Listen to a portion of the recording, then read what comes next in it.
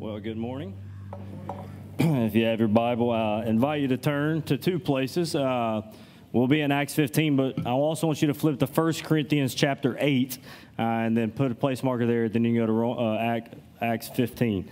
As you can tell by my voice, I'm a little bit under the weather, a little bit of allergies. I can hear much coughing in here. And so a few days ago, I thought I was going to be able to try to come give my best Barry White impression, but it's kind of clearing up now. But a couple of days ago, it was pretty raspy, and I was excited about it. Anyway, couple of announcements. If you're a guest with us, thanks so much for being here with us this morning. You should have got one of these bulletins when you came in. If you did not, there would be some more in the back. On the bottom of this, there's a little I'm new here section. There's a QR code you can scan if you want to fill that out digitally. To come straight to my email, or you can fill that out and drop it off in the giving boxes in the back. I'm still so Baptist. Oftentimes, in my mind, because I was youth pastor at First Elso for so long, I always did this part, and naturally I say just put it in the offering plates when they come by. And so it's just subconscious there. Tear that out, put it in the boxes in the back. This is just a way that we can get to know you and then answer any questions you may have. You can put on the back. A few other announcements. Small groups are still going. If you haven't signed up for a small group, it is not too late. There's a sign-up sheet in the foyer. If you sign, you can put your name on there and your contact information, and a pastor get in touch with you. October the 1st, we're having a starting point. And so starting point is kind of our path to membership. You don't just automatically become a member by coming to starting point, but what it is, it's an orientation. It's a class where we get together and kind of talk about the DNA of who we are, how we operate as a church, what does it look like to be a member of Crosspointe. Then after that, you have the opportunity to join. So maybe you've been kind of hanging out with us and you want to really know more details. This class is for you. Also, I'll say this. I know many churches that do this. Maybe you've been a member of Crosspointe for a long time. You just kind of want to refresh on who we are. You're also welcome to come to starting point as well. We will have a meal there. Child care will be provided. Just please let us know. Sign up by September the 24th. You can sign up by scanning this QR code on the bottom, and then there's a section where you can write a comment and just type in starting point there, and we'll be in contact with you. We have been made aware of the awesome opportunity to be able to serve one of our sister churches here in Jones County. Sand Hill Baptist Church contacted us and asked if because they have a family meeting or a member meeting following their service this evening, and their child care workers are members, so they need people to come and help serve in their kids so that those child care workers go to the meeting. And so it's a pressing thing. And so they called us and asked if we can get 10 volunteers. I think we need 4 more, Luke. And so it's from 5:45 to 7:15 this evening. If you're available for that, please see Luke immediately after the service, and he'll get you all the details there. I'll remind you, parents, that last week we made available an outline for kids. It's in the truth section over here, and so it just helps them be more engaged into the sermon and begin to develop the discipline of taking notes in their sermon. So those are in the truth section. Also, I saw on the table, the people in place, there is a sheet for kids ministry where we need volunteers where we need help. And so if you feel led in any way to help in our kids ministry, there if you go out in the foyer on the table, there's a calendar there with red circles where we need spots filled. And so please help us out there. All right, I think that's all I've got announcement wise. Awesome. In Acts chapter 15. This morning, we're going to be in beginning of verse 22, and I will go through verse 35. And so I want to remind you of something that we've seen through the book of Acts. And so a few weeks ago, whenever we were launching back in Acts, I preached a sermon really trying to summarize the first 14 chapters where we'd been in Acts so far. And if you remember, maybe you don't, but maybe you do, I preached through that there were 3 certainties that Theophilus would have had in reading Luke's letter, and us as a church, there are 3 certainties that we can have in reading the book of Acts. Those certainties were, number one, was that Jesus is alive, that he's risen, he's ascended, he is seated at the right hand of the Father, and he is soon to return. That is something that we could be certain of. The second thing is that the Holy Spirit had descended, that he is active, that he indwells and equips and empowers every believer to do that which God has called them to do. The third is that we could be certain that God has sent the church to preach the gospel, build the church, and live bold and faithful lives. There is a fourth certainty that I did not list in there that we're reading the book of Acts that we can be certain of when we read it. Not only can we be certain that Jesus is alive, the Spirit has been descended, and that the church has been sent out, but we can understand this by reading the book of Acts, is that when God is at work, so is our enemy. That no matter what happened, when the church began to advance, the enemy began to try his schemes as well. We've seen it all the way through. If you go into Acts chapter 4, you can kind of skim through. Whenever Peter and John healed the lame man going to the temple, what happens? They are arrested. And then you see it in Acts chapter 5, whenever Peter and John were released and the enemy realized that they couldn't quiet them down, then the attack was from the outside. Then we see that the attack became from the inside with the lies of Ananias and Sapphira. Then if you continue thumbing through, you get to Acts chapter 7, whenever Stephen is up preaching, and then the religious leaders ultimately end up stoning him, right? And then you see it in chapter 8 with Paul ravaging the church. Whenever God was at work, so was the enemy. You see it in chapter 12, whenever James is killed and Peter is in prison. We see it in chapter 13, even on the first missionary journey, when Paul and Barnabas got up there, they met a guy named Bar-Jesus who was trying to make crooked the straight paths of the Lord. No matter, we can be certain of this, if the Lord is at work, so will the enemy be. Even in our own life, if the Lord is at work in your own life, please be aware that the enemy will be at work in your life as well. And so I want to remind you this, that chapter 15 that we've been in the past few weeks sits in the middle between the first missionary journey and the second missionary journey. And it's not there by happenstance, I do not believe. First of all, I want to remind you that this whole Jerusalem council was because people had went to Antioch and began to preach a false gospel, right? I want to remind you of the people at the church of Antioch, okay? Real quick. We first learned about them in chapter 13. So if you have your Bible, flip back to chapter 13 real quick, and I'll read where we first hear about them. Sorry, not chapter 13, chapter 11. In chapter 11, in verse 19, it says, "Now those who were scattered because of the persecution that arose over Stephen traveled as far as Phoenicia and Cyprus and where? Antioch, speaking the word to no one except Jews. But there were some of them, men of Cyprus and Cyrene, who, on coming to Antioch, spoke to the Hellenists, also preaching the Lord Jesus. And the hand of the Lord was with them, and a great number who believed turned to the Lord. And the report of this came to the ears of the church in Jerusalem.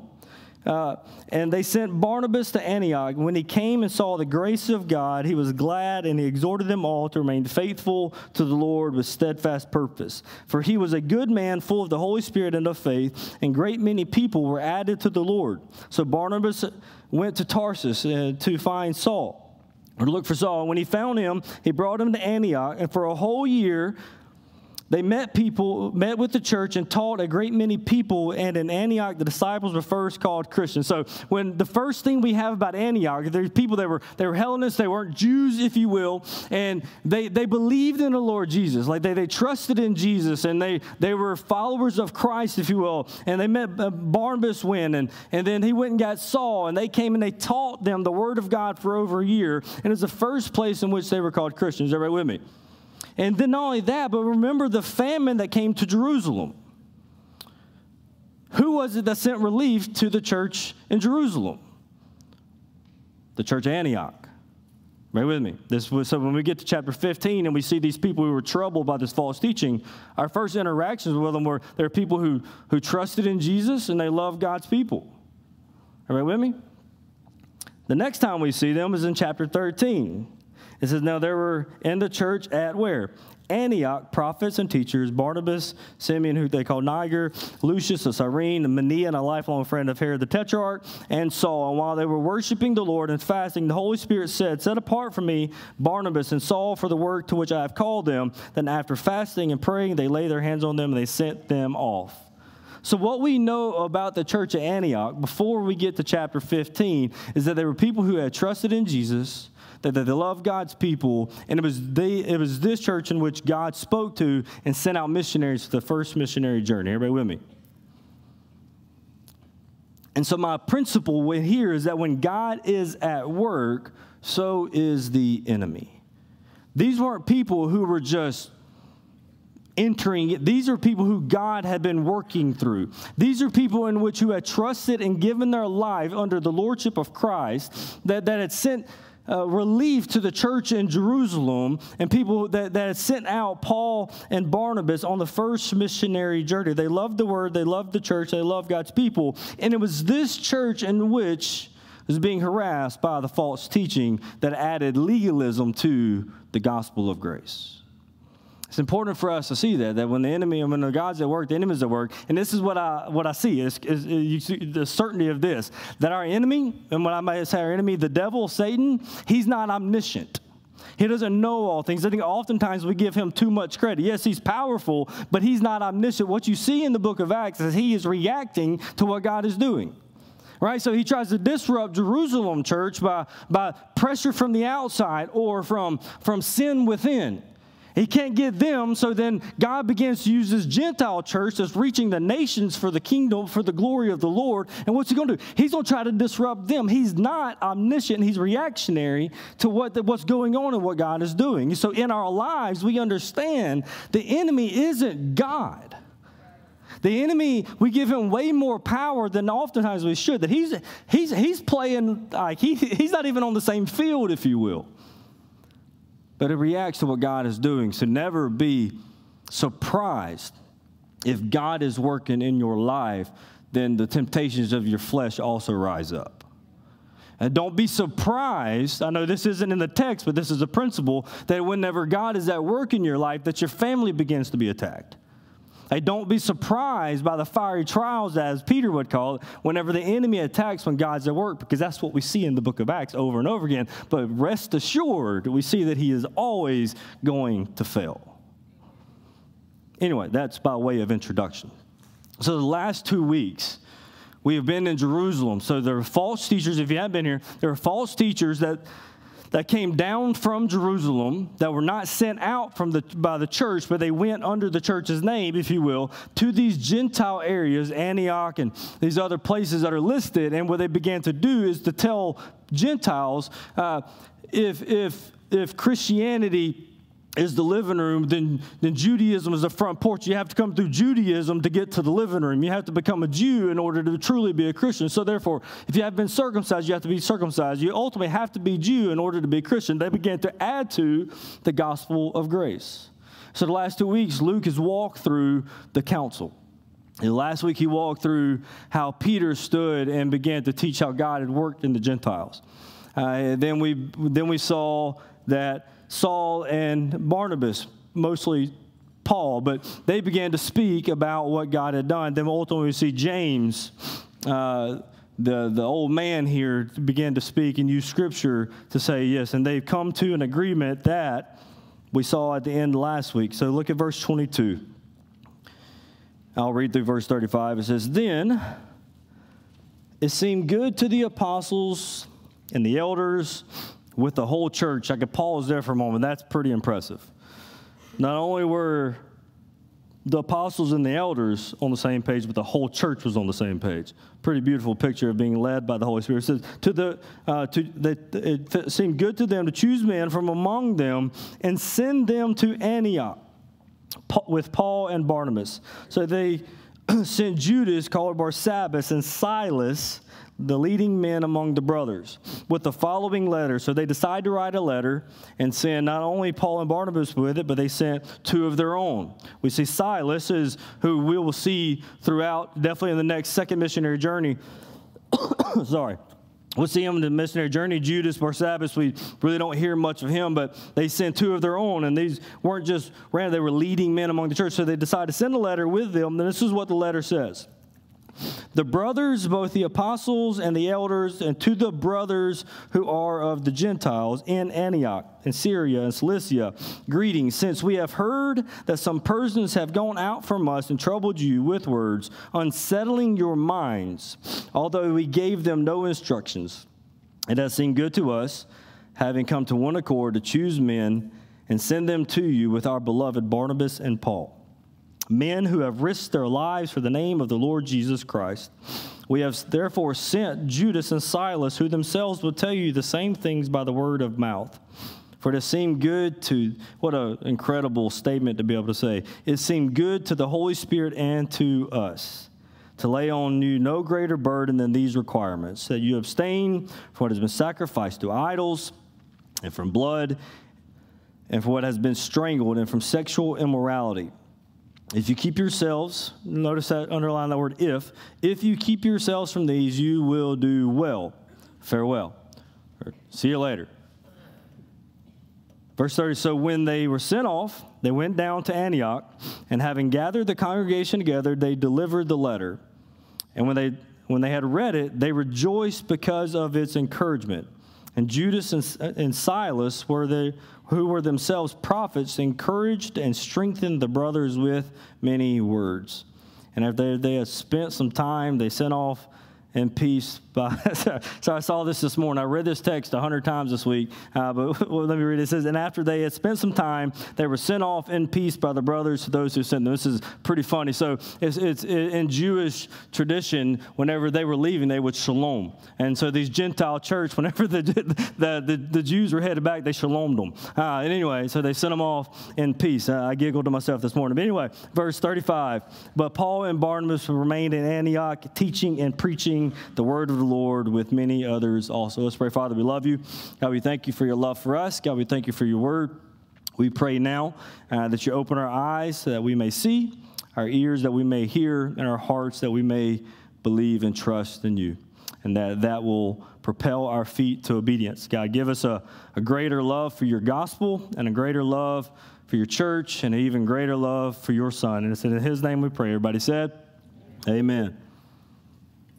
So the text, I believe, breaks really into three different ways, and I'm going to spend most of my time in the first one. But what we see in the text, first of all, the letter was recorded. They actually wrote a letter. Secondly, we see that the letter was delivered, and then finally that the letter was read and received. So if you're taking notes, number one, the letter recorded. Let's look at the contents of this letter that they wrote. So first of all, we see in verse 23 that there was a word of unity. So whenever they wrote this letter, check out how they address them. Verse 23 says, the brothers, both the apostles and the elders, to what? The brothers who are in the Gentile, who are brothers who are of the Gentiles. So the first thing that we see in this letter, it was a word of unity. Not only are they writing them a letter to tell them, you don't have to add to the gospel, they're calling them brothers. They're calling them, like, they're the same. And so you have these people who, just the beginning of this chapter, didn't have a hard time with this. Now, upon the Holy Spirit's leadership and the Holy Spirit's leadership in their life, now they are calling these people brothers. So first of all, you see that there's a word of unity. And then secondly, you see that there's a word of comfort and clarity. Look at verses 24 and 25. This is I'm going to spend a little time here. It says, to the brothers who are of the Gentiles in Antioch and Syria and Cilicia, greetings. Since we have heard that some persons have gone out from us and troubled you with words, unsettling your minds, although we gave them no instructions. So the first thing that they do here, not only do they call them brothers, they want to tell them, hey, those people, we didn't send them. There's a sense in which they're calling out the false teachers, saying they're not of us. But there's some care there, because look at the words they use. So first of all, he says that there are some that come out from us that have troubled you. That this teaching that they taught you is troubling you. And this isn't like a light word. It gives a picture of like severely hurt or deep down. There's a pain that is caused. So think about it. Here is this group of people who just a few chapters earlier had never heard the name of Jesus. They come, they hear the gospel, they respond, and they believe in Jesus, right? They have hope for the first time in their life. Then God uses them to take care of the church in Jerusalem. And then God chooses to, out of their midst, to send people out on the first missionary journey where churches are now being planted all across their known world. Then all of a sudden somebody comes and tells them, but you're not really a Christian because you have not done this. It troubled them. It troubled their hearts, a deep anguish, if you will. And this troubling your heart and your mind is all, and most of the time in Scripture, and definitely that word is connected to a false teaching, if you will. That is a false teaching that specifically in salvation that's not just a head thing, it troubles. We see it twice in Galatians. In Galatians chapter 1, 5 through 7, Paul writes this, I'm astonished that you are so quickly deserting him who called you in the grace of Christ and are turning to a different gospel. Not that there is another one, but there are some who trouble you and want to distort the gospel of Christ. What we see in this text and throughout Scripture is that it's one thing to believe differently on non-essential things. But when we get the gospel wrong, it causes trouble, like deep down trouble. Definitely whenever we begin to add to it, it's troubling to the person who's hearing that. In Galatians 5:10, Paul writes, I have confidence in the Lord that you will take no other view. And the one who is troubling you will bear the penalty, whoever he is. See, here it is. You see a big issue in distorting the gospel by the word they use that troubled them. It causes deep turmoil in the heart. Why? I'm going to chase legalism for a moment. I know we settled it, but why does it cause so much turmoil when we add Jesus plus something? Because you and I can't achieve it. It's unattainable. And no matter if we're operating in a headspace or a driving force, I have to earn something, I have to maintain something. It's going to be troubling in our hearts because we can't achieve it, attain it, or maintain it. And so you have people who came into the church by faith through grace alone, and now they're troubled because somebody told them they weren't good enough yet, to use our words. And so maybe you're a follower, this applies to maybe you are a follower of Jesus, but you operate in a mindset in which you say, I've got to do X, Y, Z. And deep down, there is no peace and joy in your heart of knowing the Lord. And it's because maybe you've attached things to your relationship with Christ that shouldn't be there. It's troubling. It opposes grace. Did you know there's only one letter that Paul wrote in which he did not start with a commendation or a word of encouragement? Even to the Corinthians and their crazy ways, who were moral failure all over the landscape, he still started with a word of encouragement. There's only one letter in which he did not start, and it was the book of the letter to the Galatians. Why? Because he wasn't dealing with morality. He was dealing with salvation. He was dealing with doctrine that was being taught. He could be more compassionate on a church that couldn't live their life right, but he could not be compassionate on distorting the gospel because it troubles the heart and the mind. John Newton, I read this in a commentary. John Newton said this about it, that Paul was a reed in non-essentials and an iron pillar in the essentials. And what a prayer for me and you that these things that are non-essentials would be like a reed. When it comes to the essentials, we're an iron pillar. And that's what you see here in Paul and in this letter is that, hey, this false teaching, we know it hurt. It deeply bothers you. But then he adds more. It says this, unsettling your minds. subverting your minds. This word it's a military term that speaks to like looting villages, like completely wiping out villages. Like a military force would come in and they would dismantle the whole village, and then they would literally rob everything that was in there. That's the word he's using for the unsettling of your minds, that this false teaching ultimately was robbing your mind from the riches of grace. Like with the riches that these pagans, these Hellenists that were experiencing in grace, because they had no hope, they didn't seek after God. God sought after them. They believed in him, trusted in him, gave their life to him, began to take care of the people who looked down on them. God used to send out the missionary journeys. They were experiencing the riches of grace, and this false teaching, specifically legalism, were robbing them from the riches that they had experienced in grace. That's why we have to be so careful with the gospel, the essentials, because what we add to it or take away robs it of its richness. Legalism, in essence, steals the riches of grace. These Gentiles have become rich in grace and power and love, and then they were unsettled in their hearts and minds. It's the danger of legalism. And I got ahead of myself, but even for us today, if we operate from legalism, then we're robbing ourselves from experiencing the joys of grace. We're operating in an Old Testament mindset, if you will, that says, do this and you will be blessed. In the new way, in the new covenant, you are blessed, so therefore we operate this way. We don't do it to get out of it. It is that the blessing is doing it and being able to be a part of it. So we see there's a word of comfort and clarity. Hey, we know that this teaching, it disturbs your heart and your mind. We know that God was using you and you were in fellowship in the riches of grace, and this legalism, it was robbing you from that. So there's a word of comfort. But there's also clarifying, saying, but hey, those dudes, we didn't send them. And there comes a time in which even as churches that whenever there's false teaching has to be called out. Definitely when that false teaching is hurting the brethren.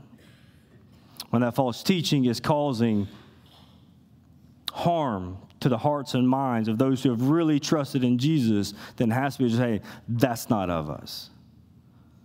And I give you my word that we will always defend the truth of Scripture. And whenever it becomes distorted, abused, or used as power struggles, we will call it out, and you have permission to call us out on the same thing.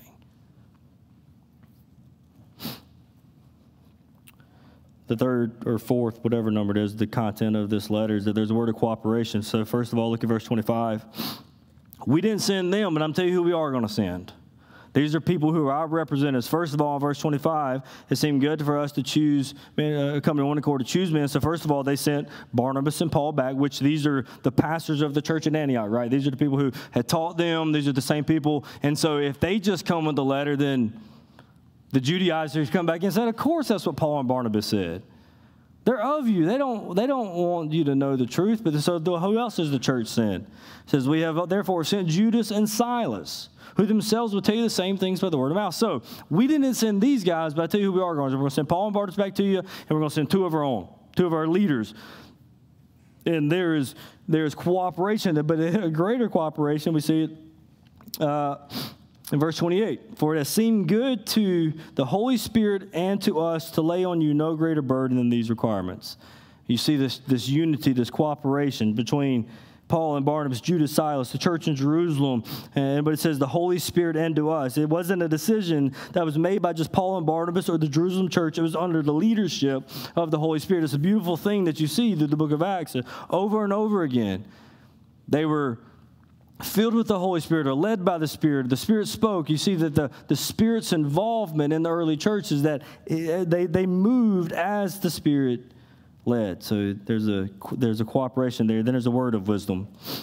We saw it last week whenever James says this. If you look back, you can see a little bit of change he specifies in the letter. But in chapter 15, verse 20, but we should write to them to abstain from things that are polluted by idols, from sexual morality, from what has been strangled, and what from blood. And so when we get to the letter, it says in verse 29 that you abstain from what has been sacrificed to idols, and from blood, and what has been strangled, and from sexual immorality. So I believe here that in this instructions, it was not a law that they were laying on them. I think it was wisdom in which they were giving to them. And so what I want to do for a little bit this morning is talk kind of through these. First of all, let's get the easy one out. It says abstain from sexual immorality, right? That's not just that's all that the word there, like all things that are sexual fortification. Like it's the total. And obviously we understand, and this also help us whenever I study this week, it help us understanding what we believe the Bible says about something. So take any topic and say, what do we believe the Bible says about that? We can't necessarily just take one verse that says something about it, because there may be other verses in the Bible that say something different. You with me? So you have to go use the whole Scripture to develop a doctrine or a belief. And so take sexual immorality. It's easy, because you know what the Bible says? Stay away from it. And what it means by that, anything that is outside of the definition and the confines of which God has designed is these things. So no matter if you're Jew or Gentile, from cover to cover, we flee those things. That is sin. To participate in any sexual activity outside of the confines of marriage, the way that God has designed it, it is sin. So he says, abstain from those. And guess what? Paul says it over and over again all through the letters. I tried to get a count this morning, but there's too many of it. How many times it says, stay away, abstain from, sexual morality is a sin, it's the works of the flesh, it's the fruits of the flesh, stay away from it. All right, so check. As Christians in general, Jewish Christian or Gentile Christian, we should abstain from that. Everybody with me? Check. Next, he says, food that has been sacrificed to idols, and from, I'll say this also, you say, Justin, that seems weird for them to tell the Gentiles that. Don't all people know sexual morality? Well, the Gentiles are a lot like our present day and age, in which the Jews had scripture that told them what God's design for marriage was. Gentiles didn't have that. So obviously they use sexual acts in their worship to pagan gods. That's not, I don't think, what he's talking about. That would be an obvious thing. If I become a Christian, I'm not going to sacrifice to pagan idols anymore. You with me? But for them, I can have sex with whoever I want to. Sorry, I know that I'll stop saying that word. You're looking at me like, quit, there's so many kids in here. There's a box on there. Anyway, you can ask your parent. But not only that, but they would also marry who they wanted to. So it was nothing for a Gentile to be married to a cousin or an in-law or whatever. And so what they're saying is, just that seems weird they would add that. Well, what they're saying is all sexual immorality, not just the actual acts of it, but even what we view as marriage. And we can expound upon that later. But so obviously we understand that one. The next, food sacrificed to idols, from blood, and strangled. And this is why I believe, and Luke and I are in agreement here, that this wasn't like a law for them. This was wisdom, because here we're speaking not salvific, but in unity of the body. And that's why I said it would be good for you in the realm of church unity that you would abstain from these things. Notice he didn't say abstain from continuing to offer sacrifices, because obviously they probably would do that. What they're saying is abstain from the food that you would eat if that food was offered in sacrificial worship. It's not that they would continue that, but it's that, hey, your Jewish brother, it's going to be tough to sit at the table with him with this. Ultimately, it's like this, that the same spirit that freed the Gentile from their sin is the same spirit that will call them to deny their freedom for the sake of unity. You follow me? So they were freed from pagan worship and everything about it. But here the Spirit is calling them to deny some of their liberties for the sake of unity. So we ask this question, is it a law or is it wisdom? Because like we can do with sexual morality, we can walk through the Bible and say, this is what the Bible says about sexual morality. This is what the Bible says about pagan worship. But what about the food? Does it say the same thing here all the way through? And I'm glad you asked. 1 Corinthians chapter 8. This is Paul, who would have taken that letter to the church at Antioch and said, hey, this is what we agree, and said you should abstain from eating this food. You get to 1 Corinthians chapter 8, listen to what Paul writes about food here. It says, now concerning food offered to idols, we know that all of us possess knowledge, and this knowledge puffs up and love builds up. If anyone imagines that he knows something and he does not yet, he ought to know. But if anyone loves God, he is known by God. Here we go. Verse 4. Therefore, as to eating food offered to idols, we know that an idol has no real existence, for there is no God but one. So ultimately what he's saying is, the food that's sacrificed to idols, the idol's not a God anyway. It doesn't matter. Like, we understand that the idol itself is nothing.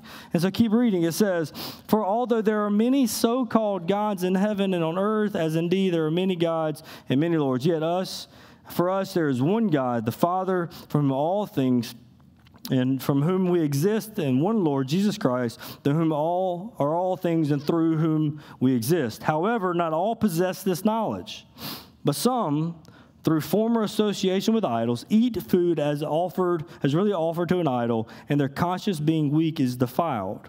Food will not commend us to God. Here it is. We are no worse off if we do not eat it, and no better off if we do. But take care that this right of yours does not somehow become a stumbling block to the weak. For if anyone sees you who have knowledge eating in an idol's temple, will he not be encouraged? If his conscience is weak, to eat food offered to idols. So by your knowledge, this weak person is destroyed, and the brother for whom Christ died, thus sinning against your brother and wounding their conscience when it is weak, you sin against Christ. Therefore, if food makes my brother stumble, I will not eat meat lest I make my brother stumble. And so this is why I see that they're writing to the Antioch church is just the wisdom, because later on Paul would say, listen to me, that food that's offered to idols, it doesn't matter. The question, John MacArthur says, it's a question is not, is it right or is it wrong, but who does it affect? Who is it that it would be harmed by this continuing of this or eating of this?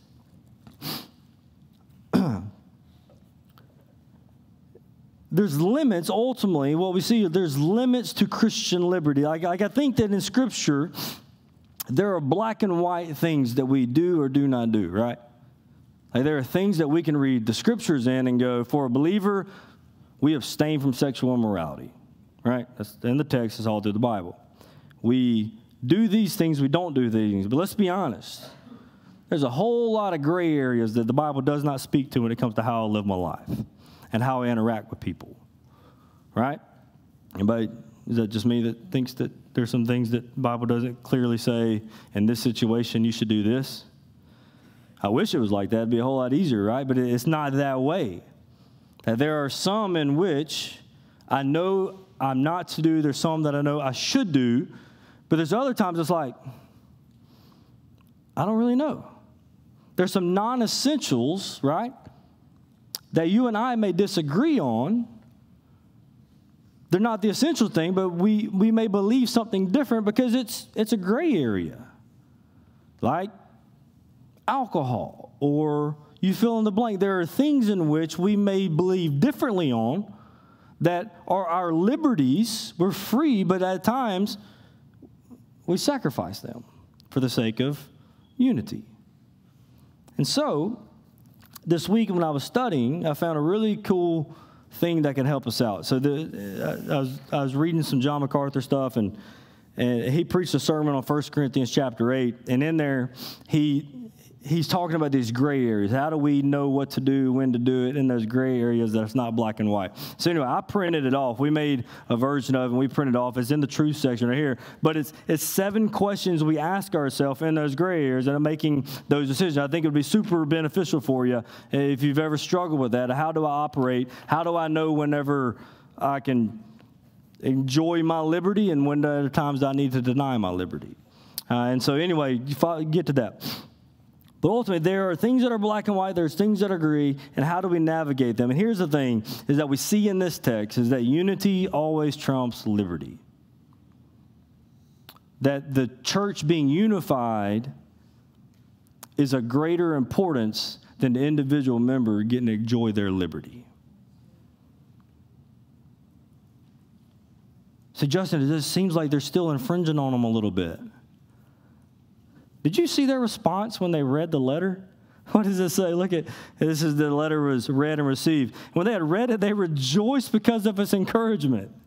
Like, in our mind and in our 2023 mind and churches and things like that, it's all about, many times as churches and individuals, we are defined by our liberties. Oh, yeah, we believe this. We believe we can do this and this, that, and the other, where we must be defined by our unity. So we see in this text is that they're calling them, and listen, the Gentiles were like, yes. But what we see is like, they're putting legal, no, they weren't. They're saying, listen to me, it would be good for you, because greater is it to be in the household and the family of God than just get to do what you want to. This is much greater than this. What unites us, the essentials that unite us, is so much greater, so much more of a blessing than the non-essentials that could divide us. So let's always choose the essential. Let's always come to terms and unity in the essentials. And he says, if you keep yourselves from these, you will do well. So we see the content of the letter, what you see in the Jerusalem church, and it works both sides. What I love about it is, the Jerusalem church, not only did they call them brothers, they sent some of their own, but here's something that we'll learn. Not only did they send Silas to deliver the letter, they also sent him with Paul to go preach in Gentile areas. And so what you see is that for the Jerusalem church, they chose mission over tradition.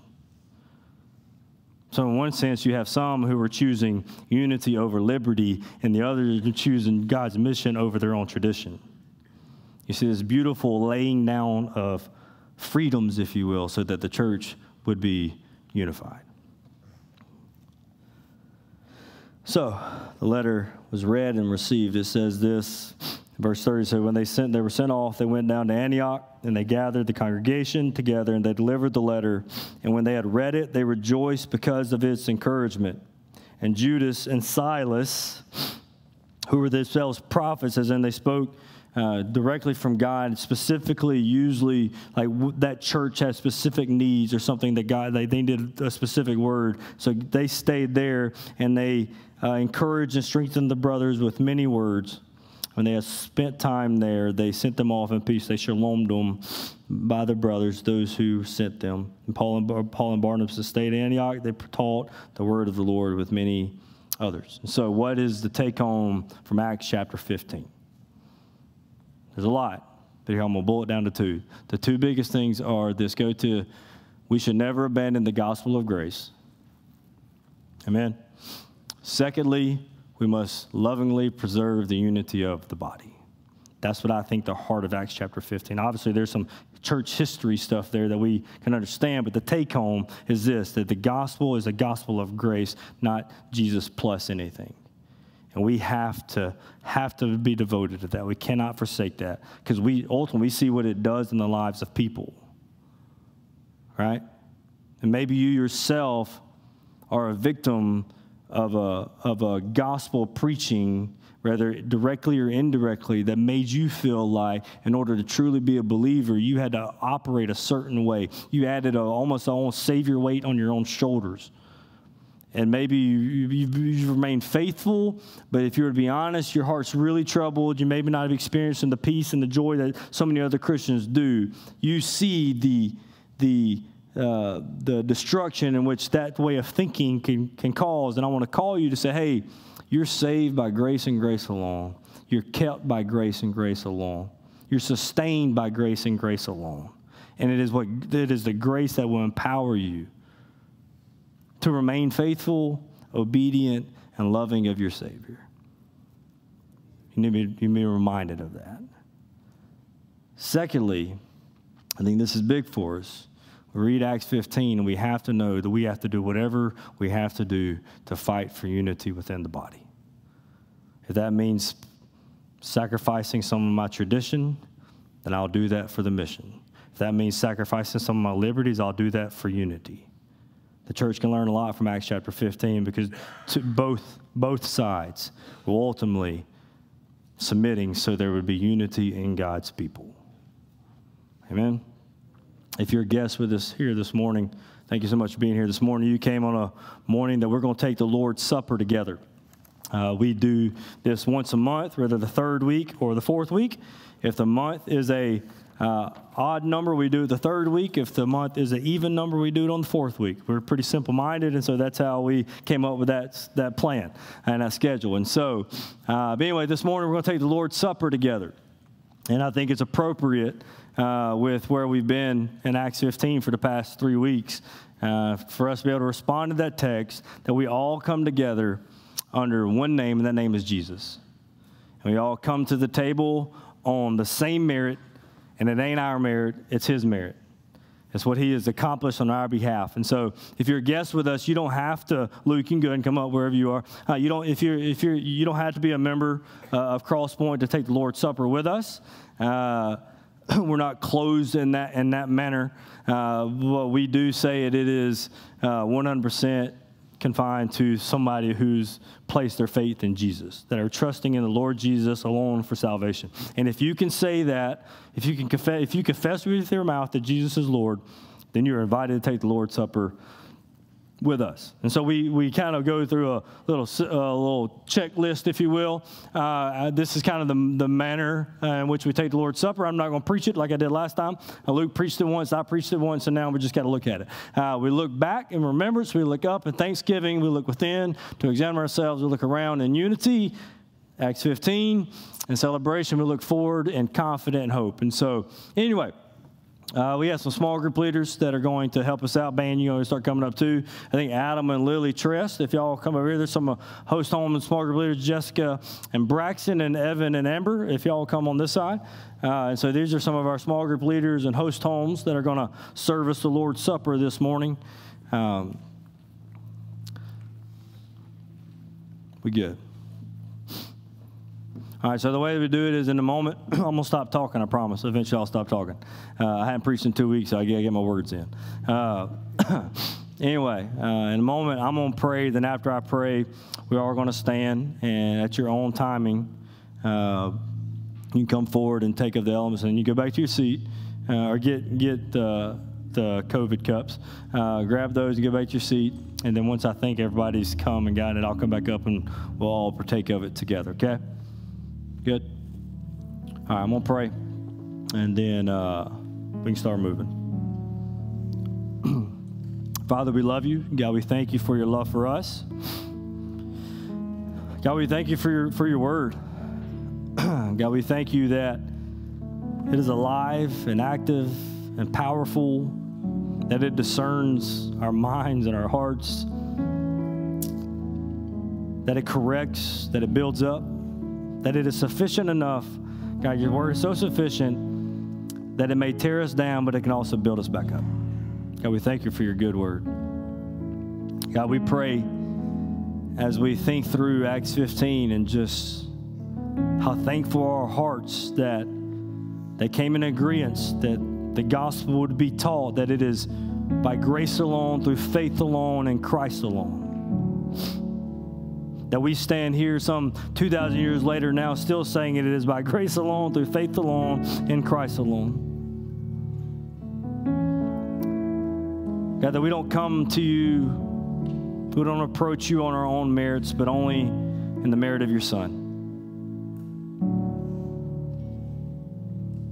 God, I pray for any person in here this morning who maybe has felt the weight or is feeling the weight of trying to live this life, the Christian life, in our own power, which is legalism, even if we don't realize it.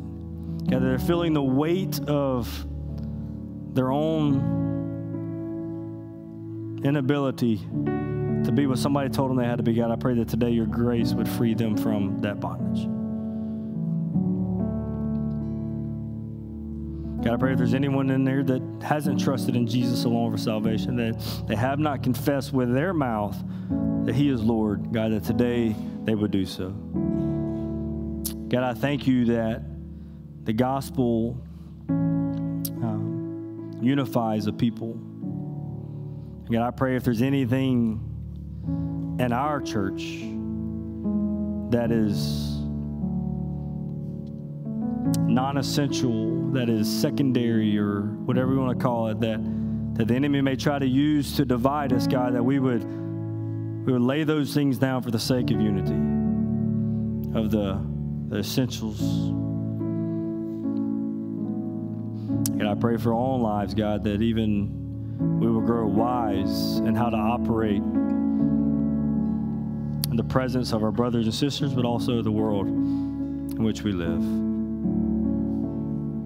That our liberties don't become our identity, but you are. That we would operate in a way, first and foremost, for the glory of Jesus, for the edification of your people, and the building of your church. Guys, we move now to take it for your Lord's Supper. God, we pray that we do so with a heart and mind of gratitude and thankfulness and of hope. It's in Christ's name I pray. Everybody said, and you can stand and you move forward as you are ready.